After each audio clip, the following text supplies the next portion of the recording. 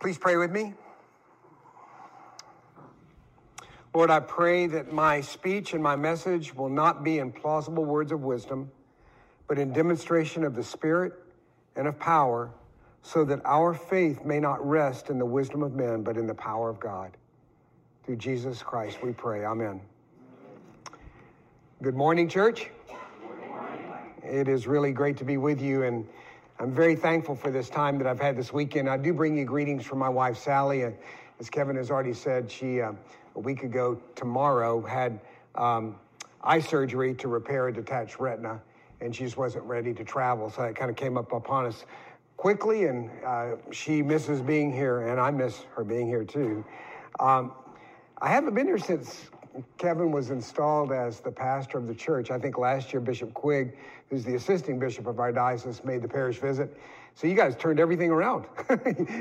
You changed the whole place up, and it looks fantastic. It really has been wonderful to be here. I'm very encouraged. Just in a short sentence or two, as I've been here this weekend, it's been clear to me that Church of the Lamb is being very well planted. It's a very strong sense that I have of just being among you, that God is planting this church here, and that you desire and he desires for this church to grow and to bear fruit and to bless this community. And already you as a church are being called to face into stiff wind, which is tough to do. And a lot of times people flinch from that. And one of the encouraging things for me to see is how this church under the leadership of Kevin is facing a stiff wind well, with peace and with confidence in the Lord. I am deeply encouraged by Kevin and Katie. It really has been wonderful to be with them. You guys got a great pastor. And this couple is wise and compassionate beyond their years. I see in them a genuine commitment to your well-being, that they are here to serve. And I just have great hopes and confidence as I look to the future of the Church of the Lamb here in Elkton in this valley. Praise God. Hallelujah. Amen. Can I hear an amen? I know this is Anglican. Come on, loosen up. I want to do something this morning a little bit unusual for me, a preacher, and that is that I'm going to preach an unfinished sermon. I'm going to leave a lot unsaid, which you will be glad because I'm going to say plenty, okay? But I have much more I could say. In fact, if I were the regular preacher here, this would be the first in a series of about 3 or 4 sermons. But I want to simply introduce a topic to you. It's a critical topic that's on my heart, and I don't have time to complete this project. But what I want you to do is to consider this sermon as an invitation, an open door. I want to paint a picture of what you can be or what God is calling you to that I hope you will go through. And I do hope that I will be able to paint a path for how to go through this door and how to continue on the other side. But I can't hold your hand to take you down that path. I'm going to have to give you the tools to walk down that path yourself and leave it up to you to make those decisions. And this is what God has stirred me up to say. The subject in the broadest sense is simply Christian discipleship, growth in Christ-likeness. And I do want to encourage you to have ready to open your Bible to 2 Peter chapter 1, or go ahead and open it up there. And if you do take notes, this might be a good one to take notes on, because as I outline this path for you, I hope it'll be something that you take home and ponder and wrestle with. But in this general topic of Christian discipleship, more specifically, I am going to share with you a call to a serious and intentional and practical pursuit of discipleship. And when I use the word discipleship, I could also say godliness. I could say Christ-likeness. A serious, intentional, practical pursuit of a discipled life. And I want to encourage you in that end. I want to give you some hope. I want you to see this as a hopeful enterprise, so that's part of my agenda today. But I also want to give you an honest appeal, because there is a hard side to the appeal. There's a determination and sacrifice inherent in being a disciple of Jesus. Luke chapter 9, Jesus says himself, "You must take up your cross daily and follow me." So if you don't experience your discipleship as intentional, practical, self-denial, along the way on a daily basis, according to Jesus, then perhaps you might check whether or not you're sincerely following Jesus. At least making it practical and earnest in your life. Because he's the one who says it, right? These are not my words. Take up your cross daily and follow me. A disciple of Jesus, by definition, is swimming upstream. Swimming against the current of the culture, but swimming against the current of our own inclinations and desires. We're pushing in a different direction. We're being called to be something and become something that we are, but that we must also become. And that's one of the messages that you'll hear today. I was at a retreat center this past week, and I wish I could show you this picture. There was a cross in the bookstore, the retreat center, and on the cross, in these lovely little, colors and everything, it said this, quote, "Trust in your beautiful, holy, light-filled divinity." And I wanted to just put this big, huge sign on that cross that says, "Not." Because the call of a discipleship, that doesn't sound like carrying the cross to me. That doesn't sound like what Jesus is saying. I've got to be more honest than that. I've got to be more direct. This is not the explosion of your own divinity. But this is becoming something that God is calling you to be and that God has already made you to be. But in that process, there is this earnestness. There's this demand of fruit bearing. The passages from the Old Testament and the Psalms talk about Israel and its refusal to bear the fruit that God intended it to bear. And therefore, eventually, after hundreds of years of appeal to them, they came under judgment and disciplinary judgment in order that they might be purified to become the fruit-bearing people that God had called them to be. So there isn't an earnestness and a hardness. But having said that, basically, I want to encourage you. I want to give you some hope here. So turn again, if you have it there, to 2 Peter. And this intentional, practical life of a disciple, according to Peter in this book, begins with 4 gifts from God. So as we start this conversation about intentional discipleship, I want to begin with reminding you of the gifts you already have. Discipleship, according to Peter in 2 Peter chapter 1, begins with the gospel for you. Verse 1, Simon Peter, a servant and apostle of Jesus Christ, to those who have obtained a faith of equal standing with ours by the righteousness of God, our Savior. We all stand in the same place as Peter did. Imagine this. Here's the great Saint Peter, the head of the New Testament church, the chief leader of the disciples of Jesus, the apostle who was given particularly the charge to build a church, the guy who Jesus probably spent more time with on earth than any other single individual. And yet he's writing to a group of people, and frankly, we don't even know where they are. It could be anywhere. Some small church somewhere in Asia Minor, some small church in Alexandria, or some small church, a new church in Elkton, Virginia. And he's saying, guys, let me just tell you on the beginning, we're all standing at the same place. We are standing with the same basic status before God. We have the same belovedness. We have the same forgiveness. We have the same hope. We have the same inheritance. We have the same promises. We have the same future as I do, Peter says. Because everything we have begins with the gift of the righteousness of God to us through Jesus Christ. So we stand at the beginning of this conversation of intentional discipleship, completely right with God, completely accepted with God. It's based on what he has done for us and what has already been given to us. To scroll to another book, 2 Corinthians chapter 5, verse 21, probably my favorite verse in the entire Bible.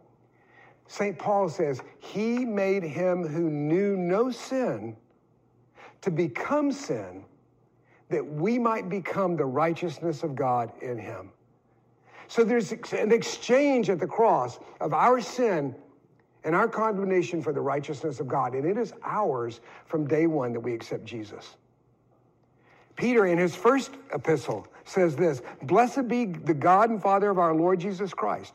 According to his great mercy, he has caused us to be born again to a living hope through the resurrection of Jesus Christ from the dead, to an inheritance that is imperishable, undefiled, and unfading, kept in heaven for you, who by the power of God are being guarded through faith for a salvation ready to be revealed at the last time."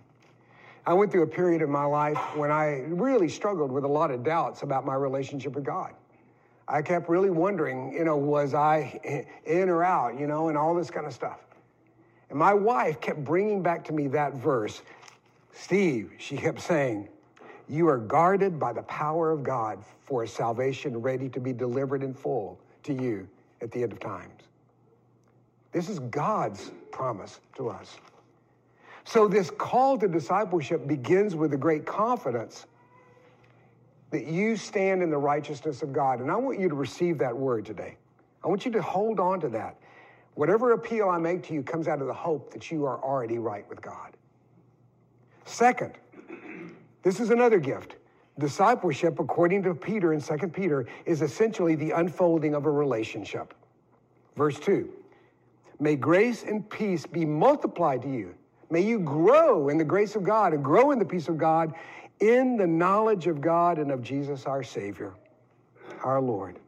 God is inviting us to enter into a growing personal intimacy with him. It's not so much knowledge about him. There will be knowledge about him, but it's the knowledge of him. It's a relationship. Imagine a life of constant conversation and friendship. Now, I'm going to push us to action, into intentionality, but I want you to know from the very beginning, the promise of God, the gift of God, is that whatever I say to you is you're not on your own. That you are with God in this process. Basic truth of the gospel. What I'm telling you is not news. These are gospel truths, but discipleship begins with the gospel. The psalm that we read today, at the end of the psalmist says this, "Let your hand be on the man of your right hand, the Son of Man whom you've made strong for yourself." And he's talking about himself. He's talking about the nation of Israel. We can project ahead to Jesus because that sounds like Jesus language, right? But it's also true for us. We are called to the right hand of God because we're in Christ. Let the hand of God be on us. Then we shall not turn back from you. Give us life, and we will call upon your name. Restore us, O Lord God of hosts. Let your face shine that we may be saved. So the psalmist, in his neediness, in his realization that he's not bearing the kind of fruit that he should bear, cries out to God to save him, to be with him, to restore him, to give him the strength. So this invitation to discipleship is an invitation to a partnership and a relationship with God. So it is not, as that cross that I saw in the retreat center, an invitation to discover your own divinity. That's a kind of a dead-end street if you want to know the truth. Third gift. Discipleship is the unpacking of what we have already been given. Look at verse 3. His divine power has granted to us all things that pertain to life and godliness through the knowledge of him, through this relationship, who called us to his own glory and excellence. In the context of this relationship with God, what you're going to grow in is a constant unfolding and unpacking of what is already ours. I don't see that there's a more comprehensive statement than this one. We have been given everything pertaining to life and godliness. It's already yours. And it's simply a matter of discovering it, unfolding it, living into who you are. If you could imagine this call to discipleship as the shape of your life, and this shape has been drawn out already, and it's already defined, it's simply living into what you already are. We have other phrases that we use, living into our baptism as believers in Jesus Christ, becoming who we already are. And all of that is full of the promise of God. Verse 4, he's granted to us his precious and very great promises. So this is simply discovering more and more of what God has given us. It's another way to look at it. And then finally, this other promise that we begin this conversation with is that discipleship holds out the incredible hope of transformation. What Peter says in verses 3 and 4 and 5 is that we are invited into life. We're invited into godliness. In verse 4, invited into, verse 3, into glory. It's a life of beauty, into excellence, practical goodness. And then in verse 4, there's a phrase that literally blew the circuits of the early church fathers, that we are actually promised to become partakers of the divine nature. There's this old phrase that you are what you eat. The word partaker means literally we are to consume, consumers. We're to have communion with the divine nature. We are to have we're to partake of the divine nature. And as we soak in the divine nature, it literally transforms us. The promise and the hope in verse 5 is a life of deliverance from corruption and rottenness. This is about transformation, folks, and that's the promise of God. He's committed to that. That word transformation is a word that just really has gripped my soul for most of my ministry. And one of the reasons that, there's just something that happened. If I tell you a little story, a few years ago, we were, when our youngest son was still about 9 or 10 years old, he had a science project in school, which science project is also known as a parent's project, and a science project for an insect collection. And we had just moved to North Carolina from Canada. And I know this probably sounds completely unbelievable to you, but it was like October and we couldn't find any bugs. You know what I mean? We were desperate. We were just searching and getting desperate for bugs. And we finally went out in the woods one day with Thomas to try to, accomplish his science project. And I turned over a log and there was these really fantastic, handsome, manly beetles there. And they had horns, you know what I mean? And they were like so cool. I just thought, they just wanted to fight you from the beginning. They just kind of reared up their head and wanted to go at it. And I respected those beetles immediately, and I had a lot of, I was impressed. And then off to the left, about 8 or 10 inches, were these really nasty looking fat white grubs. And they were so ugly and so repulsive looking, and they're the kind of things that you wanted to step on just to put them out of their misery, right? And I sat and looked at these things for a few minutes, and then I realized that the grubs were the larvae of the beetle. And the only change between the grub and the beetle was metamorphosis. And that's the word that we're promised. We were actually promised in 2 Corinthians 3:18 that we will be metamorphosized.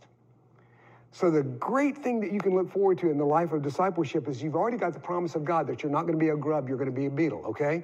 Just think about that. Doesn't that make you feel good? Transformation. So, let me remind you what I've said so far, that we stand in this appeal to discipleship in the gifts we've already received. The gift of righteousness, the gift of a relationship, the gift of hope, the gift of transformation. So that's where we begin the conversation, really, in the sense. Now I'm going to turn back around and say, with that in mind, verse 5 is the key. For this very reason, make every effort to supplement your faith with virtue. So he's basically saying to us something that I think we need to hear, brothers and sisters, that the life of a disciple is not simply becoming a Christian and finding a great church and kind of enjoying coming to church from week to week. It means a daily intentionality about the pursuit of a practical lifestyle that we call in this passage virtue. And we'll talk about that in a minute.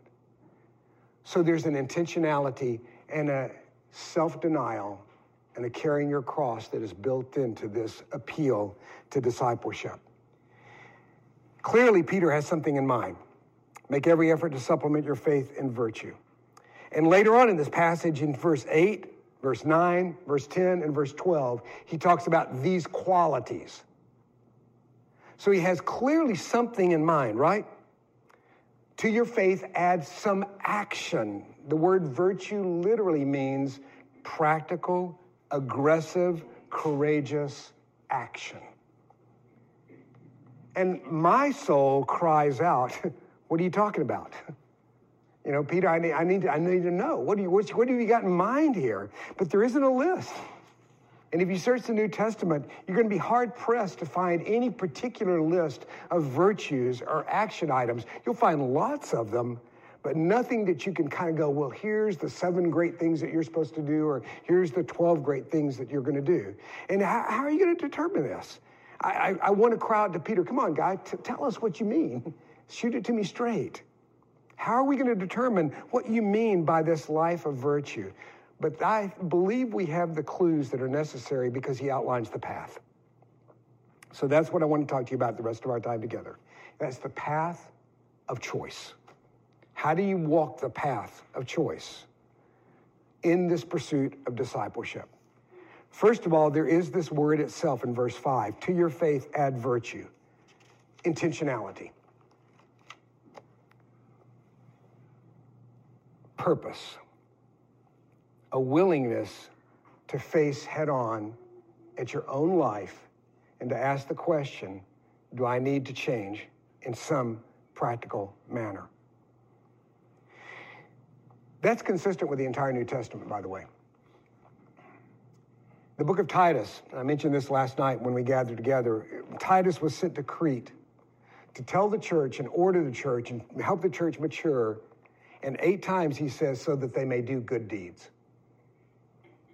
He doesn't say what those good deeds are. Kind of leaves it for us to think about a little bit more.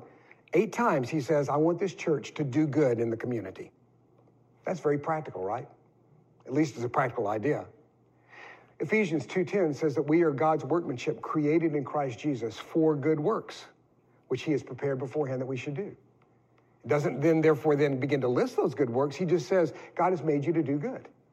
God has made you to have a practical impact on the world around you. And you start to think about some of the choices or the actions, at least if you can begin to riff a little bit in your own knowledge of the New Testament. What are some of the practical things that God calls his children to do? He calls us to purity, sexual purity. He calls us to radical generosity. He calls us to moderation with our bodies. And that's really true. He calls us to gratitude. He calls us to fight against evil. He calls us to pursue justice. And those are just the beginnings. And these are not actions, dear brothers and sisters, as much as we may hope, these are not actions that will develop in us by autopilot. That's really my message today. These are things that we have to intentionalize, we have to think about, we have to choose. So what Peter says then, he continues the conversation. Get in your mind virtue. Get in your mind something practical. Figure out, in a sense, before God, what he is calling you to do and be in your pursuit of Christ-likeness or godliness. Maybe it is a change in your prayer life. For me, and I'll come back a little bit later on, God has been calling me very much in the last couple of months to contentment and gratitude. And I've got to make that practical. Not just an idea, but something I do. But he says, then to your virtue, whatever you're choosing, add to your virtue knowledge.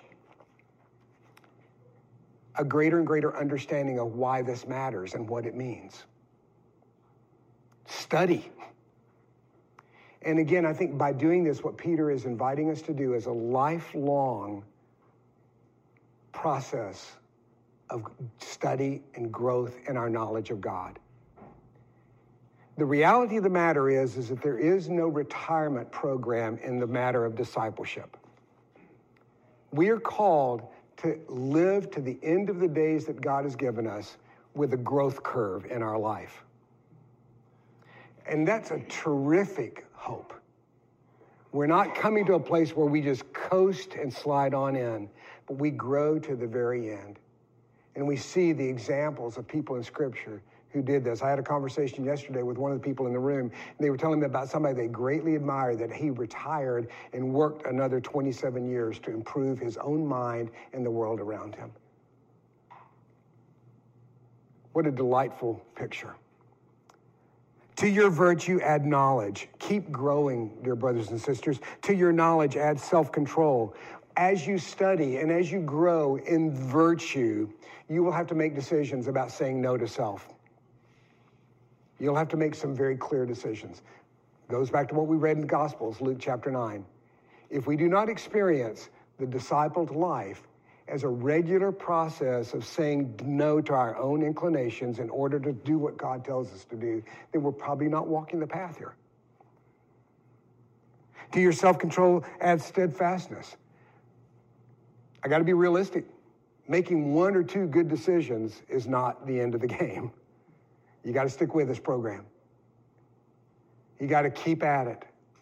Because what God wants is actually people who look different than we used to look, who really have formed habits of the heart, who really have changed in the way we live, and they keep living it out. And as you continue, pick an idea. I love to talk about generosity, radical generosity, because that's one of the virtues that God has called us to. And that doesn't mean that I just simply for one tax year kind of give a lot. It just simply means that on a consistent basis and in far greater ways than just what I do with my checkbook, I open up my heart that all my resources are here so that others might be blessed. And I begin to pray, according to 2 Corinthians chapter 9, that God will give me more and more so that I may invest more and more. And I begin to seek the openness and the possibility that he's going to radically bless me so that I can even more radically bless others. And that becomes a way of life. And it issues into hospitality. And it begins to issue into how I treat other people with my heart and my time. See, the beauty about the virtues that we are being called to is that they open up doors of transformation. And they go in so many different directions. So steadfastness, keeping at it. To your steadfastness, add godliness. Read in that word the word piety. Add piety. Add prayer. Again, isn't it wonderful to think that we are being called to live a life that we are not alone in forging, but that we are called to pray through this process. And to that prayer and to that worship and that humility, add brotherly affection. Of course, you know the phrase, it takes a village to raise a child. Well, my phrase is it takes a church to raise a disciple. You need each other. In this effort to become who God is calling you to be, you need to open that up. You need to be friendly and be willing to be known, willing to learn from one another, willing to ask for encouragement and for help. I've already said to you that one of my great goals in life is to, at this point in time, is to grow in contentment and gratitude. And I actually have a partner with that, a guy you know, Art Going. Many of you know Art Going. But Art and I have agreed that we're going to hold each other accountable for our contentment level and our gratitude. And check in with each other. How's it going? Are you making some progress here? Do you see some change? Because we need this brotherly affection. We need one another to accomplish the life of a disciple. And then finally, to your brotherly affection, add love. Because one of the beauties of being a follower of Jesus Christ and intentionalizing discipleship is that every single aspect of what it may mean, and there's many things it may mean, every one of them eventually is a call to love. This is love in action. This is love made practical. This is partaking of the divine nature in very practical manner. So I love this passage because it's not just about emotion and an idea, but it's about teaching us how to move ahead and practice what we say we want. But as soon as we say that, now we face the issue, will we do it? Will we do it? There's some encouragement at the end of this passage. You can read it for yourself about the benefits of this lifestyle. If these qualities are yours, you won't fall. If these qualities are yours, they will give you a hope of a greater and greater future. There's some good stuff here. What I love about this passage is that it moves us from a dream or an idea or a feeling. I don't have any problems with feelings or dreams or ideas, but it moves us into some choices that then over the long haul will make enormous difference in our lives, in this church, and in this community. I want to end with a simple illustration. I love to sail. I'm not a great sailor, but I do love to sail. And I have a lot of fun with just little sunfish, a one-person sailboat. But one of the things I love about sailing is the image that it gives me of the Christian life, of the discipled life. I promise you that no matter how hard I pull on the sail or mess around with a rudder, if there is no wind, I will not go anywhere, right? I'll just sit in the water. So the real power of sailing is from what? Something I do not control and I do not even see. It's called wind. At the same time, if the wind is blowing and I do not hold the sail and I do nothing with the rudder, I will also go nowhere, right? I will sit there in the water. So I would encourage you to realize that what I think we are seeing here is that the disciple life is like sailing. There is a wind of God. There is the gospel of Jesus Christ. There is the promises that you are righteous. There is the promise of a relationship. There is the promise of hope. There's the promise of transformation. These things are already given. That's the wind. There's the Holy Spirit. There's this call to godliness and to prayer. Because in this effort to follow Jesus, we have to pray. But where I think the real push for me and the real question for me that I want to lay on the table in myself and in you is that other part. Will I actually hold the sail and hold the rudder? Will I make choices in the concrete world to pursue the life of virtue and Christ-likeness? Will I grow? Will I seek to push the edge of my life in the power of the Holy Spirit? I'm very, very encouraged and excited about this church. I believe God has called you to do good, to make a difference in this world. But that's going to come from the collective impact of a bunch of individuals who are actually seriously in pursuit of the disciples' life. In the name of the Father, the Son, and the Holy Spirit. Amen.